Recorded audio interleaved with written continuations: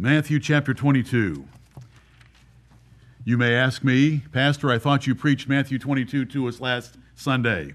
Well, I did, but there's 46 verses in that chapter, and by Sunday evening and Monday morning, I was distraught that there was too much in the chapter that had been overlooked, and I want to review it again in the minutes that we have for this service. Matthew chapter 22 is so full of doctrine, and 6 particular points of doctrine that we want to know each one of them. Matthew 22 can be summarized this way, and this is how the Lord has moved me to want to preach it to you again. It is a summary of 6 of the ancient landmarks of our faith in our church, the Church of Greenville. In 6 words, verses 1 through 7, 70 A.D. That's an ancient landmark of the faith of Bible Christians. It's something we believe and understand. If I go to verse 14 and look at the second lesson of verses 8 through 14, it's election. Many are called, but few are chosen. One of the ancient landmarks of our faith. If I go to the next lesson, it's government. The next lesson, baptism. That shows resurrection. The next lesson, love. The next lesson, sonship. What think ye of Christ? Whose son is he? Right. Will you think about that with me? Will you embrace Matthew 22 with me right now? 70 AD, verse 7, election, verse 14, then government, then baptism and the resurrection, then love, the 2 commandments of love, and then sonship. Yes, Lord, we worship thee, and we thank thee for thy Son, who has taught us so much doctrine, even in one chapter. It tells us in verse 33 of this chapter, and when the multitude heard this, they were astonished at his doctrine. They were astonished at his doctrine. Doctrine is just a body of knowledge. It's a group of tenets of what a person believes. And so don't let the word doctrine confuse you. I've mentioned this before. We just don't use it very often in sentences ourselves, but it's describing a body of knowledge that a person believes. And Jesus Christ in this chapter lays out doctrine of at least 6 different main points that was astonishing. And it astonished them, and it should astonish us at how much he was able to convey in so few words. The drama and doctrine of this chapter are worth the effort and time to learn both and to follow him. Right. The doctrine that makes up our faith, our religion, is certain, and it's impregnable. It cannot be overthrown by men. And these were the most knowledgeable men in the world at the time, and these men knew the most about the true religion at the time, and these men conspired together in their various sects of the Jews' religion to try to overthrow Jesus Christ. These were their best shots. These were the best shots they took, and they lost. Jesus undid them each time, and then he had a trap for them that he used at the end of this chapter, and he did them in so that they durst ask him no more questions, because he shamed them every time they opened their mouths. He had started the practice when he was but 12 years old, as we find in Luke chapter 2, that after 3 days, Joseph and Mary finally find him, and he's asking and answering questions with the doctors of the law. And they were astonished then, when he was 12. You will learn in this chapter a number of lessons, and we will just pass right on over that. And when we look at, let me read you the 7 verses so that we can look at the first lesson. And the first lesson of the chapter is the parable of the marriage dinner for the Jews, because the gospel was first preached to the Jews, and this is a parable. And so it is a metaphorical, symbolic picture of the gospel blessings of knowing about the Messiah and following him. First 7 verses. Jesus answered and spake unto them again by parables, and said, The kingdom of heaven is like unto a certain king, which made a marriage for his son, and sent forth his servants to call them that were bidden to the wedding, and they would not come. Again, he sent forth other servants, saying, Tell them which are bidden, Behold, I have prepared my dinner. My oxen and my fatlings are killed, and all things are ready. Come unto the marriage. But they made light of it, and went their ways, one to his farm, another to his merchandise.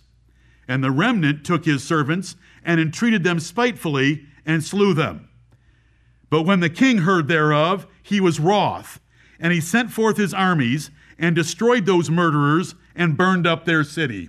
Amen and amen. The kingdom of heaven, as it's described here in parabolic terms, is like a marriage. The Lord Jesus Christ compared heaven and the gospel era of the New Testament, which is what the kingdom of heaven is. It's the gospel era of the New Testament, very distinct from the Old Testament, in which the Messiah has come and we worship him and follow him for a new order of religion with new ordinances and a new form of worship. Jesus told the woman of Samaria, they don't worship me correctly in Jerusalem. They don't worship me correctly in your mountain of Mount Gerizim of the Samaritans, which was 30 miles from Jerusalem. The Father seeks those that will worship him in spirit and in truth. An internal religion, spirit, small s, an internal religion of our intellect and our spirit, which was contrary to the Jews because theirs was outwardly. God seeks those that will worship him in spirit and in truth because the Samaritans didn't have any truth. They were aping the Jews' religion by building a mock temple in Mount Gerizim to try to ape the Jews. And so Jesus told the woman of Samaria, they're not worshiping me right in Jerusalem. It's to be in spirit, not outwardly. And they're not worshiping me correctly in the Samaritans because it's supposed to be truth, not their made-up error. And that's what we want to give him. And so we have New Testament truth. And it began with John the Baptist. And then it came through Jesus Christ, and then his apostles, and then the men that they ordained. And those are the servants of the first 7 verses. These servants, starting with John, announced the Messiah. John the Baptist said, Behold the Lamb of God. John the Baptist said, Behold the Son of God. And the Jews rejected that message. They were too busy. And there could be so many things said about that, but we want to get through the whole chapter in the time that we have. When we look at this, the king has prepared everything. In the Old Testament, it's called a feast of fat things. In the Old Testament, it's having unlimited wine and milk to drink free. Those are terms to describe the gospel. Right. We get to hear about the Son of God visiting the planet Earth and laying down his life on the cross of Calvary for us. Amen. It's a tremendous privilege. Right. And it's called here a marriage feast. And so the terms of a parable, we're not supposed to get hung up on the terms of a parable. We want the overall lesson. The terms here, though, are oxen and fatlings, all the heavy investment that the king made for us to have a great feast. And it's the gospel feast of the New Testament, but the Jews didn't want it. They killed the Lord of glory. Right. They killed his apostles. They persecuted his apostles. They turned away from John the Baptist. They said John the Baptist was crazy. They said Jesus had a devil.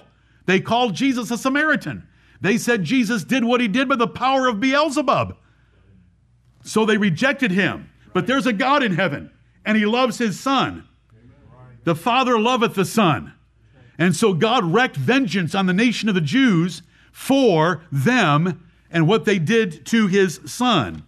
Look at Luke chapter 19, and I don't want to turn you away from Matthew 22 very often, but look at Luke 19 so that we can see this statement by Jesus about what was going to happen to the Jews.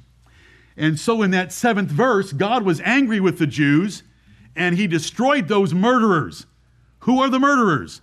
The murderers of the Lord Jesus Christ, and burned up their city. And he burned up their city, which had been prophesied from Leviticus and Deuteronomy all the way to the book of Hebrews. That happened in 70 AD by the Roman armies. It was the greatest tribulation in the history of the world. Nothing else has ever come close to it, which we understand and have preached so many times in the past. You all know that. And it was just a simple review by slides on Wednesday evening. Luke chapter 19, verse 43. For the days shall come upon thee, that thine enemies shall cast a trench about thee. That's the Roman siege of the city, and compass thee round. They will enclose the city of Jerusalem and keep thee in on every side, and shall lay thee even with the ground. That is to take the city right down to its foundations, and thy children within thee, and they shall not leave in thee one stone upon another, because thou knewest not the time of thy visitation. God had visited the Jews through his Son, the Lord Jesus Christ of Nazareth, the Messiah. And they rejected him, and so God burned up their city and destroyed those murderers, and that's exactly what they deserved.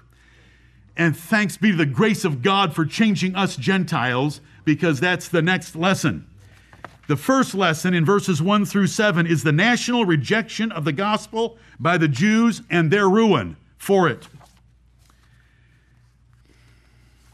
In verse 5, we want that warning and we never want to forget it, but they made light of it. Don't ever make light about the gospel. Right. To hear the gospel and to understand the gospel and to believe the gospel and to appreciate the gospel to a certain degree is all by God's grace. If you hear it, it's God's grace that brought it to you. Right.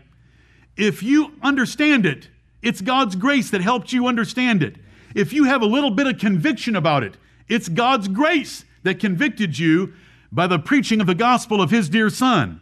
Therefore, you ought to do everything in your power to react and obey that conviction that is in you. Do not make light of it. Do not think about your things on the Lord's day. Do not daydream while I'm preaching to you. I am irrelevant in the equation. I am Balaam's transportation. I am simply communicating the Word of God to you from His Word. Right. I'm nothing. His Word is everything. Right. Don't make light of His Word. Paul would say in 1 Thessalonians chapter 5, despise not prophesyings. Learn to love preaching. People today don't love preaching anymore. The Bible tells us in 2 Timothy chapter 4, for they will turn their ears away from the truth. They will no longer endure sound doctrine, but they shall heap to themselves teachers having itching ears, and be turned from the truth unto fables. Most Christians today want some big combination of entertainment and fables rather than endure the sound doctrine of the Bible. Right. Now you know from verse 33, this chapter is about doctrine. And I'm going to give you doctrine today in the time that I have. Don't despise it. Embrace it. Don't turn away. Don't wish that I wish our church had more entertainment in the pulpit. I wish he told more stories. He just wants to preach the Bible all the time. Amen. Why doesn't he tell more stories? Because he's not a good storyteller. And because I'm supposed to, in context, with them turning from the truth to fables, I have a 3-word job description. What is it? Preach the word. 2 Timothy 4:2. And so all of that was to say, look at verse 5, but they made light of it and went their ways, one to his farm, another to his merchandise. And what are you going to do with it today?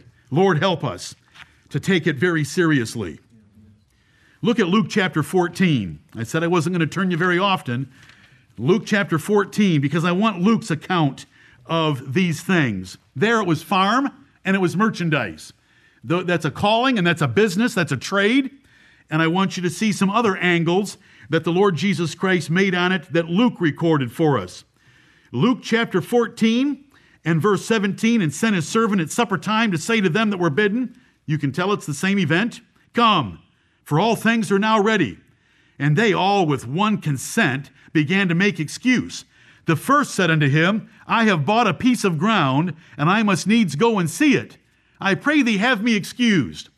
What a cheap excuse for turning away from the Lord Jesus Christ and the offer of the New Testament spiritual gospel kingdom of his dear Son. Another said, I have bought 5 yoke of oxen. That is a huge monetary investment, and I go to prove them. I pray thee have me excused. So what? If the kingdom of heaven is what it should be to you, like a treasure hidden in a field or a pearl of great price, you would sell everything for it. Right. Verse 20, another said, I have married a wife, and therefore I cannot come. And so look at how the Lord Jesus Christ goes after business and investment and family. If you do not hate your spouse in comparison to your love of Christ, according to Luke 14, Matthew chapter 10, and other places, you cannot be his disciple. Right. Because the offering of God is so much more than any spouse can ever do for you. Right. Even if you have the best spouse, like your pastor does. And I want every one of you to disagree with me. Even if you have a great spouse, that spouse can never do for you what God the Father can do for you through Jesus Christ and the gospel era of the New Testament. So there we have the first 7 verses. And I've tried to give them to you in one word descriptions today, 70 AD. And you were able to watch some slides with me on Wednesday evening to remind us that it's one of the largest events in the Bible, yet most Christians don't know a single thing about it. And neither did I till I was about 20. Never heard about it at Bob Jones University. Had to hear about it later. Lord help us. So there's the first 7 verses. The gospel was preached to the Jews. They rejected it. God burned up the city of Jerusalem and destroyed those murderers that had killed his son. So what happens next? God had told through Jesus Christ to his apostles, I want you to wait in Jerusalem until you are endued with power from on high. That was the day of Pentecost. Then I want you to preach in Jerusalem, then in Judea, that's the state around the city of Jerusalem, then in Samaria, then the uttermost parts of the world. So there was a transition taking place. See, Jesus never preached to Gentiles. Jesus said, I am sent only to the lost sheep of the house of Israel. Right. So when the Jews turned the gospel down, here's what we get to read in verses 8 through 14 about the Gentiles being invited. Then saith he, verse 8 of Matthew 22, this is the king, this is God. Remember, it's the king that is throwing a marriage for his son in verse 2. It's God for the New Testament gospel kingdom of his son, Jesus Christ. Then saith he to his servants, the wedding is ready, but they which were bidden were not worthy. In verse 8, those are the Jews. Go ye therefore into the highways, and as many as ye shall find, bid to the marriage. So those servants went out into the highways and gathered together all as many as they found, both bad and good, and the wedding was furnished with guests. And when the king came in to see the guests, he saw there a man which had not on a wedding garment. And he saith unto him, Friend, how camest thou in hither, not having a wedding garment? And he was speechless. Then said the king to the servants, Bind him hand and foot, and take him away, and cast him into outer darkness. There shall be weeping and gnashing of teeth, for many are called, but few are chosen. And so we come to the second lesson, which, with a one-word description, is election. But let's notice the overall lesson. Verses 8 through 14 are the preachers being sent to Gentiles. First sent to the Jews, they rejected it. God burned up their city in 70 AD. But earlier than that, somewhere in the 40 and 50 AD, the Apostle Paul being first, yes, Peter preached to Cornelius' household, but Peter was a minister of the circumcision, and Galatians chapter 1 tells us that. Peter's ministry was to Jews. But the Lord did use Peter to go, and Acts chapter 10 is all about it, and preach to Cornelius of the Italian band of the Roman army. But then in Acts chapter 13, the Apostle Paul and Barnabas are singled out by God in the church of Antioch of Syria, 300 miles north of Jerusalem, and they are sent across the Mediterranean into what we would call Turkey today, which was Asia Minor of the Roman Empire, and they preached to Gentiles. This was a huge change. Right. Paul goes into the synagogue in Antioch of Pisidia. You say, you're confusing me with Antiochs. I'm sorry. Paul's home church was Antioch of Syria, north of Jerusalem. But he goes into the synagogue in Acts chapter 13 in Antioch of Pisidia, which is in Turkey. And at the end of their regular service, they said, "Men and brethren, do you have any word of exhortation for the people? Is there anything you'd like to say?" And Paul got a gleam in his eye and said, "I think I might have a word or two." And so he gets up and he preaches the first recorded sermon by Paul in Acts 13. Well, the next Sabbath day, the whole city came out. Because those people heard things they had never heard before, and what they heard were that the scriptures had been fulfilled in Jesus of Nazareth. And so the Jews saw this huge crowd, and they'd never had a crowd like that come to synagogue before. All these Gentiles flocking there as well. So the Jews began blaspheming the Apostle Paul. Paul turned to them and said, "You've judged yourselves unworthy." Right. Jesus' parable. "You've judged yourselves unworthy of everlasting life. Lo, we turn to the Gentiles." And when the Gentiles heard that, they were glad and glorified the word of the Lord, and as many as were ordained to eternal life believed. Acts 13 and 48. And so there's a transition, and Paul said, "From now on, I'm going to the Gentiles." And that is this second half of Matthew 22 and the first 14 verses. So verses 8 through 14 are Jesus sending out his preachers to the Gentiles. I guess it was a year ago, or a year and a half ago, I spent a number of sermons going through all of Paul's preaching trips. Do you remember? And I threw up maps for you to be able to see how Paul turned the Roman world upside down by preaching to Gentiles. Right. And that's what's being described right here. But as they went out and gathered in the Gentiles, the Bible tells us that those preachers gathered in both good and bad. What does good mean? Well, by context, it means chosen. As many as were ordained to eternal life believed in Acts 13:48. What are the bad? Those are the bad that just come along with family. They come along for friendship. They come along for the fun of it. They come along for something to do on Sunday. They have some sort of a good feeling about it, but there's no work of grace that changes their lives. So they're called, they're invited to this thing called the New Testament era of the gospel of the Lord Jesus Christ, but they don't really have a heart for it. And in any church, including the churches of the New Testament, they had reprobates in them. And Paul tells us about them, and Jesus tells us about them. Over in Revelation chapters 2 and 3, when he spoke to the 7 churches of Asia, he would identify some that were in those churches that didn't know him and that he was going to destroy. But he would say, "The rest of you that have not known the depths of Satan, like some of your church members, I will spare and have mercy upon them." And so we have many are called, but few are chosen.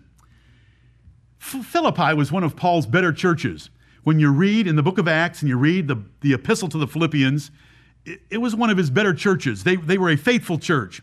They weren't as rich as the Corinthians, but when Paul was traveling, they always supported him. And that's one of the good things about that church. And when you read the book of Philippians, there's not a lot of bad things said about the church at large. You know, when you read about Corinth, 1 Corinthians is one chapter is a heresy, the next chapter is a heresy, and the 16 chapters are about 12 heresies. The Corinthian church was really messed up in comparison. But even at Philippi, Paul said, "I have warned you with tears, and I warn you now again, that there are many that are the enemies of the cross of Christ in that church, who mind earthly things, because their life in this world, the merchandise, the farm, the wife, the yoke of oxen, the new piece of real estate, was more important to them than the gospel." It's true of every church. It's true of our church. And I don't want you to do very much of this, because the emphasis should be on ourselves. When the Bible says examine yourselves, it doesn't mean examine the rest of the church. It means examine yourself. But in a church, you can see those that have 30-fold fruit, 60-fold fruit, 100-fold fruit. Then there are those with no fruit at all. They look like tares. Some will be tares. And that's the good and the bad. Let's flip back to Matthew 13 and remind ourselves of what we learned 2 weeks ago when I preached to you the parables of Matthew 13. Do you remember that The second parable is in verse 24, is the parable of the wheat and the tares. And the disciples, the servants, the preachers, they wake up in the morning and they look at their church and they find out that, wow, we've got a bunch of tares in this church as well as wheat. And so they ask their master, listen, did you sow good seed? Yeah, we know you only would sow good seed. Where'd these tares come from? And the master said, the devil, my enemies sowed them. My enemies tried to infiltrate your ministries. And the servants, the preachers, said to the Lord, should we go rip up the tares? And the Lord said, no, your perceptive and discerning ability is not good enough. While you're trying to rip up a tare, you may pull up some wheat. And I don't want you pulling up the wheat, so hands off. You keep preaching, you keep digging, you keep dunging, and in the last day, I'll assign the angels to do that job. They won't make any mistakes.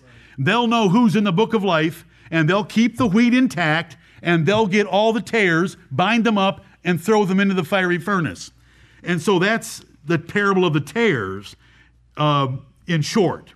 Then, when you come over in Matthew chapter 13, there is the parable of the net, and it's in verse 47. Again, the kingdom of heaven is likened to a net that was cast into the sea and gathered of every kind. So when men go out and preach, and a family comes in, and this is just for the sake of illustration, a family comes in, and the woman is a Lydia. It's illustrative only. The woman's a Lydia.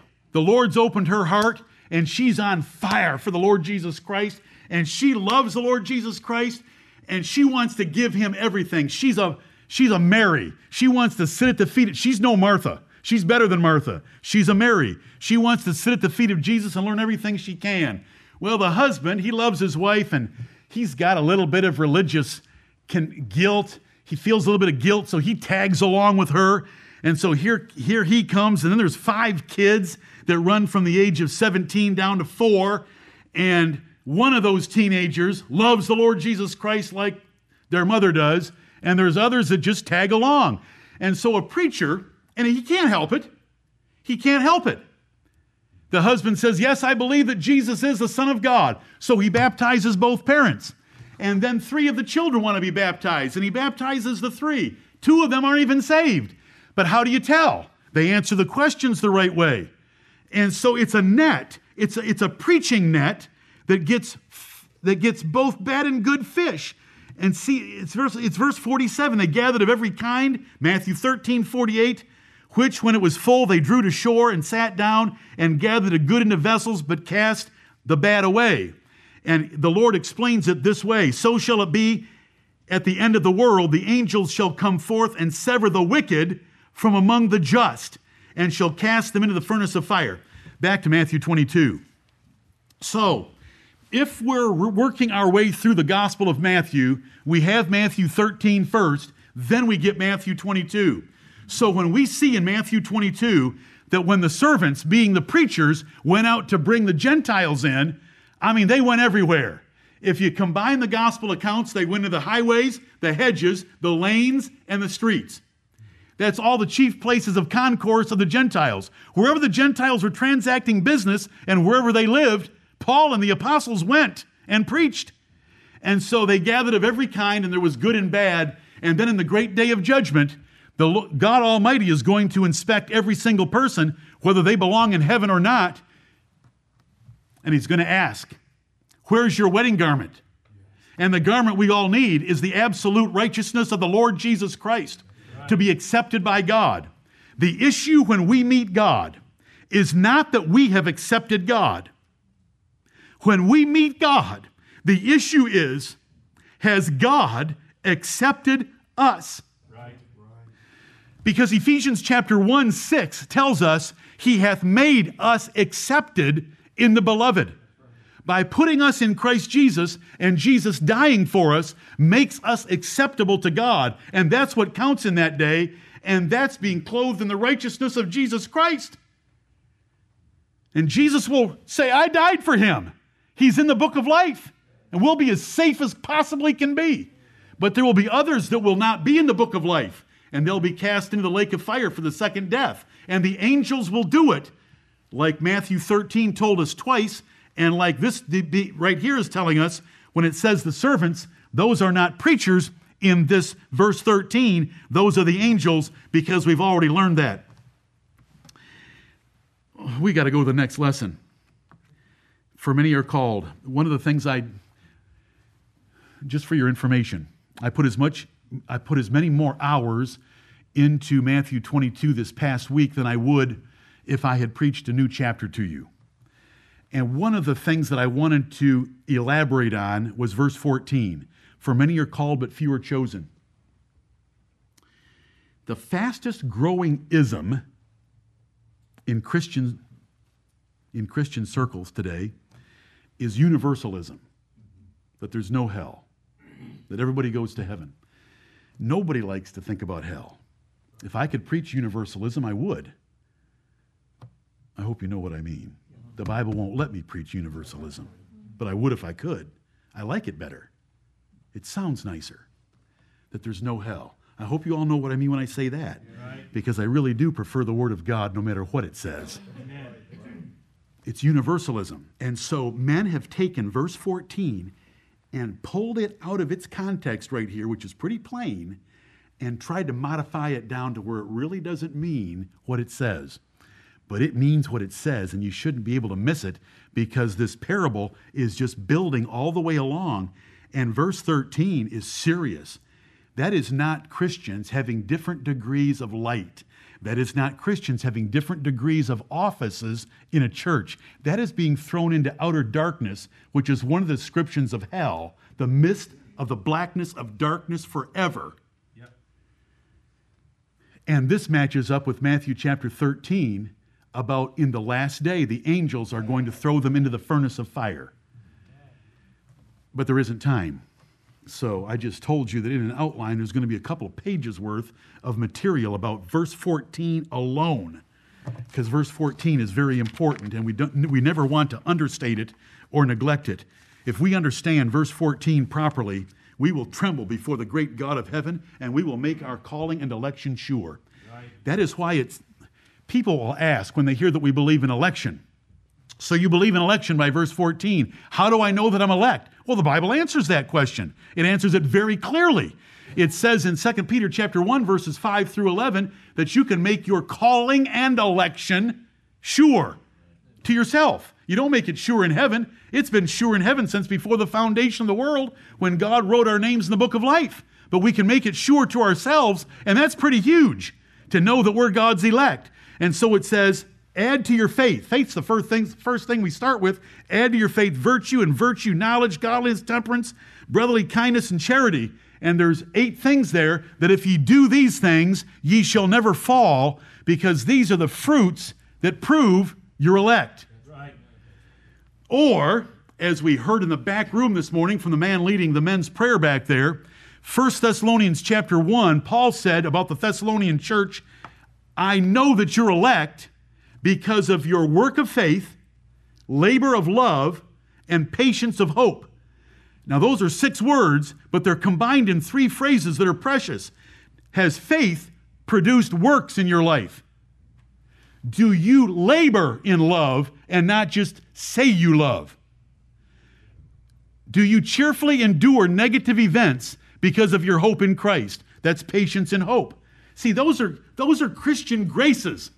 Those are Christian graces that a reprobate can't produce. But God's elect do produce, and so we can make our calling and election sure. Oh, there's so much more. Here's what I'm going to do. You know what time it is, and I know what time it is. Let me read to you the next lesson. Verses 15 through 22. Then went the Pharisees and took counsel how they might entangle him in his talk. This is the most conservative. These are the fundamentalists of the Jews. The Bible tells us the Pharisees were the most conservative and the straightjacket, straightest sect of the Jews' religion. Then went the Pharisees and took counsel how they might entangle him in his talk, and they sent out unto him their disciples with the Herodians, saying, Master, we know that thou art true, and teach us the way of God in truth. Neither carest thou for any man, for thou regardest not the person of men. Tell us therefore, what thinkest thou? Is it lawful to give tribute unto Caesar or not? But Jesus perceived their wickedness and said, Why tempt ye me, ye hypocrites? Show me the tribute money. And they brought unto him a penny. And he saith unto them, Whose is this image and superscription? They say unto him, Caesar's. Then saith he unto them, Render therefore unto Caesar the things which are Caesar's, and unto God the things that are God's. When they had heard these things, they marveled and left him and went their way. They didn't have a thing they could say to him. He had just crushed them by these words, Show me your money. And I love imagining my Lord turning a Roman coin a couple different ways. Who is this? Yes. Now you know he knew. Who is this? Well, it's Caesar. What are you boys carrying mementos of Caesar around for? There must have been a de facto change of government in Israel. I think you should pay him what he needs. So go ahead and pay tribute. And so that's the lesson. Has this been a big event in our church over its 40-year history? Amen. The Lord has led us a long way in our view of government so that we are much more submissive and docile and obedient and give them honor the way the Bible describes and tells us to. And so that's all I get to say about it right now. Lesson number 3 is government. Can you see the one-word descriptions of these lessons? 70 AD. Is that an ancient landmark of our faith in the Church of Greenville? It is. Amen. Election. Is it an ancient landmark of our? Yes. Government, that we submit and pay. Jesus Christ would summarize, and the Apostle Paul and Peter, both of whom wrote about government as well, they would summarize it as pay, pray, and obey. What's our relationship toward government? Pay, pray, and obey. When you are dealing with somebody about government, and you turn them to, say, this passage, Matthew 22, or Romans 13, or 1 Peter chapter 2, or Titus chapter 3 and verse 1, when you turn them to a Bible passage, and the Bible passage says, submit yourself to every ordinance of man for the Lord's sake, never forget the government at that time was the pagan, violent, Christ-killing, apostle-persecuting, occupying, foreign government of the Roman Empire. That's right. It's not the United States of America Democrats. You know, Christians want to think, I'm a Republican. If a Democrat gets elected president, I don't owe him ever. Oh, yes. Jesus and Paul and Peter said, you owed the Romans everything. Right. Jesus said, pay tribute to Caesar, though that money may have paid the soldiers that crucified the Lord Jesus Christ. Never forget that. Yep. We still live in the best nation in the history of the world.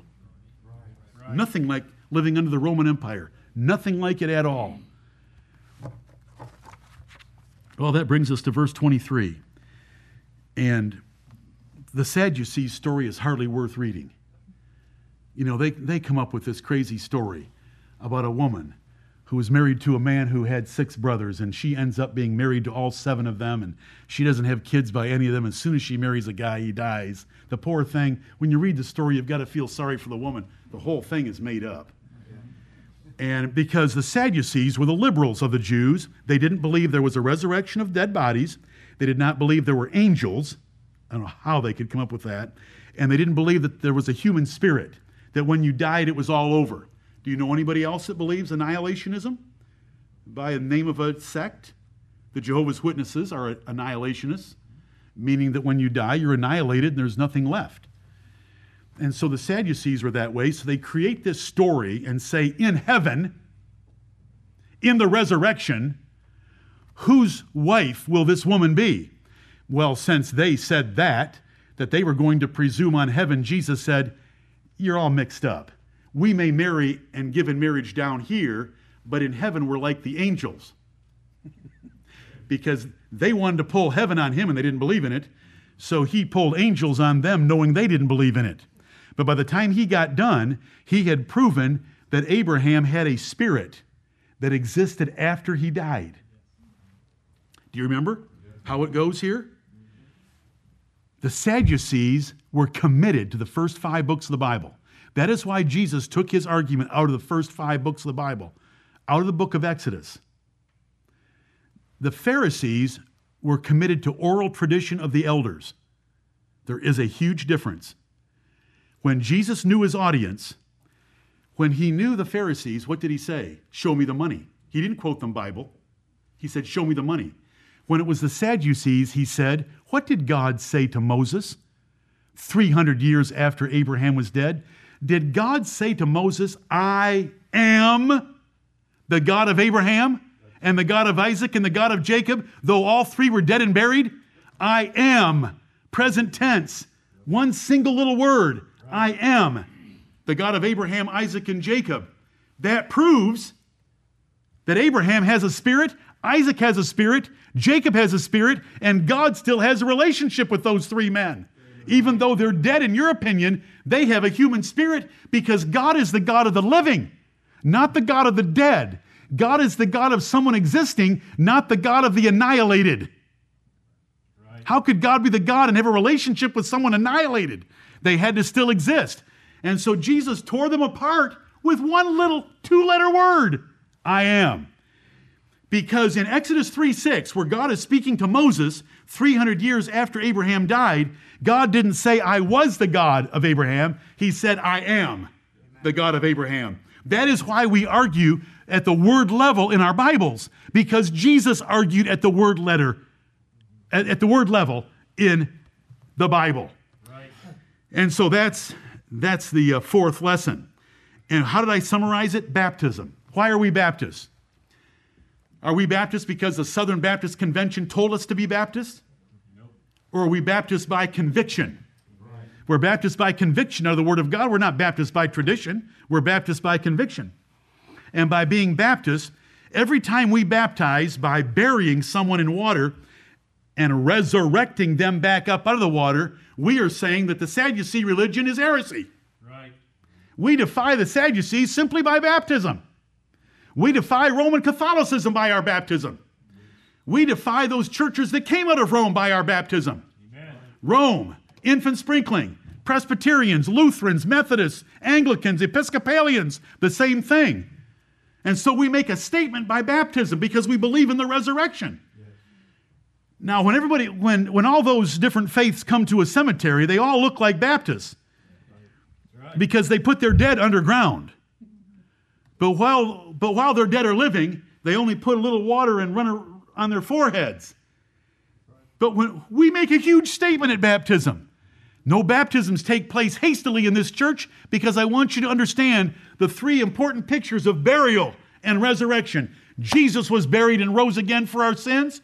We bury our old man to rise to walk in newness of life. And when Jesus Christ comes for us, he will resurrect our buried bodies out of the ground by the power of his life-giving voice. Amen. We believe those things. Right. And so lesson number 4 can be summarized as Baptist, I said one word, or baptism, because we show the resurrection, that we believe in the resurrection. 5th lesson begins at verse 34. When the Pharisees had heard that he had put the Sadducees to silence, they were gathered together, and one of them asked the Lord Jesus, what is the great commandment? And unless you read the New Testament, you will not appreciate what this scribe was asking. This was a good scribe. This was a good lawyer. When you go over to Mark 12 and read, the account looks very different. And when you put them together, then you know that the word tempt here in Matthew 22 is a gentle tempt. It's like the Queen of Sheba coming to see Solomon. Do you know what she did? She tested and proved him with questions. Right. Was she trying to catch him so that she could condemn? Oh, no. She wanted to see how smart he was. Right. And this scribe knew that the Pharisees had exalted tithes on their herb garden, up to the top of the pyramid of duties, and the love of God was left down at the bottom. Let me show you. Luke 11 and verse 42. There's so many verses that could be raised on this particular point. Look at Jesus in Luke 11:42. Woe unto you, Pharisees, with an exclamation point, for ye tithe mint and rue and all manner of herbs, and pass over judgment and the love of God. These ought ye to have done, and not to leave the other undone. You should have done them all, but you should have loved God first, because that's the great commandment. And so Jesus answered him by saying, the first commandment is, you should love the Lord thy God with all thy heart, mind, soul, and strength. The second commandment is, thou shalt love thy neighbor as thyself. He turned Pharisee religion upside down with that answer. And unless you've read the Gospels and thought about it, you don't fully appreciate his answer. We take it for granted. The first commandment is to love God. The second commandment is to love neighbor. We just take it for granted. But the Pharisees didn't. They had reversed things so that it was the outward performance of rituals that was more important to them than loving God and showing justice and judgment and mercy to others. And so the fifth word that we want to remember is love. Is love one of the ancient landmarks of our church? It is indeed.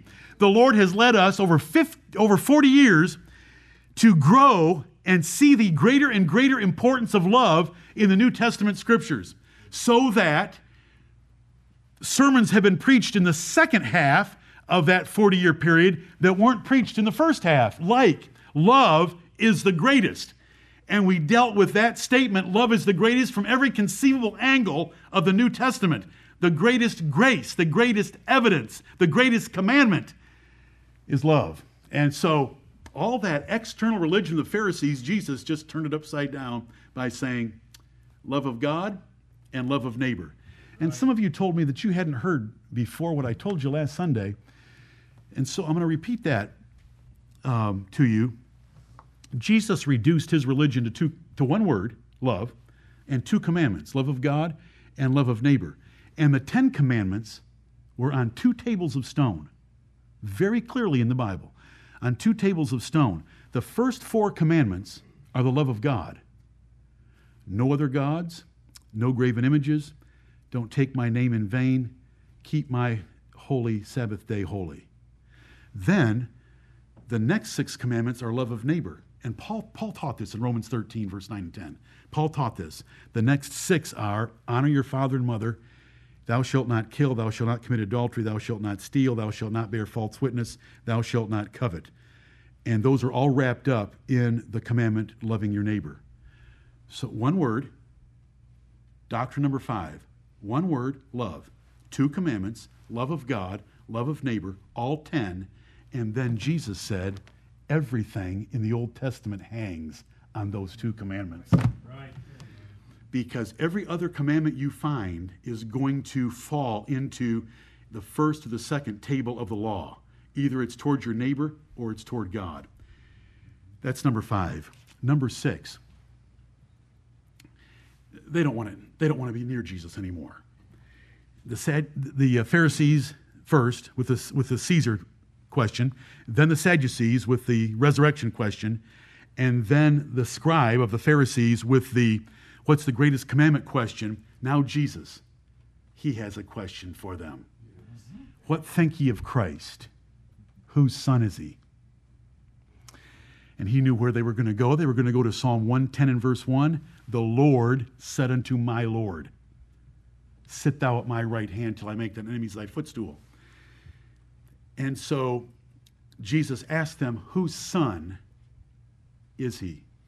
They said he's David's son.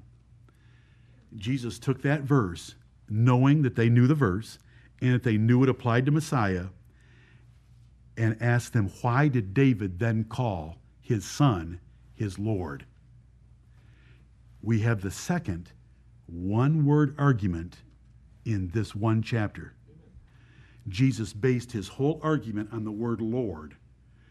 Why did David call his son his Lord unless the Messiah, Jesus, was something much more than just David's son? And see, we know that. We know that. The great mystery of godliness is God was manifest in the flesh. His name Emmanuel means God with us.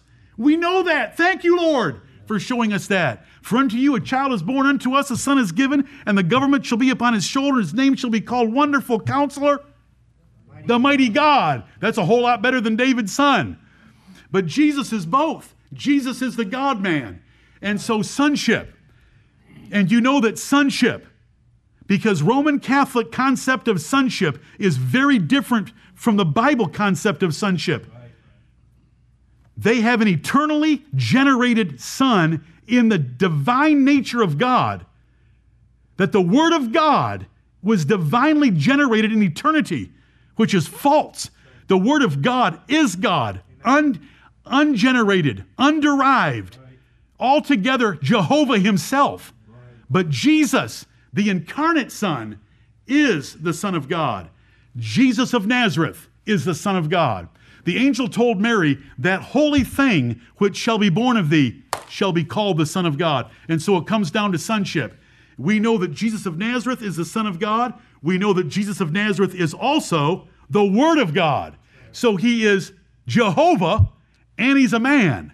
As Colossians 2:9 would say, the fullness of the Godhead in a body. That's our Lord Jesus Christ. That's the doctrine of Matthew 22. Jesus gave us a list of 6 of the ancient landmarks of our faith. Amen. Can you remember them with me? 70 AD, election, government, baptism, love, sonship. Beautiful. Stand with me, please.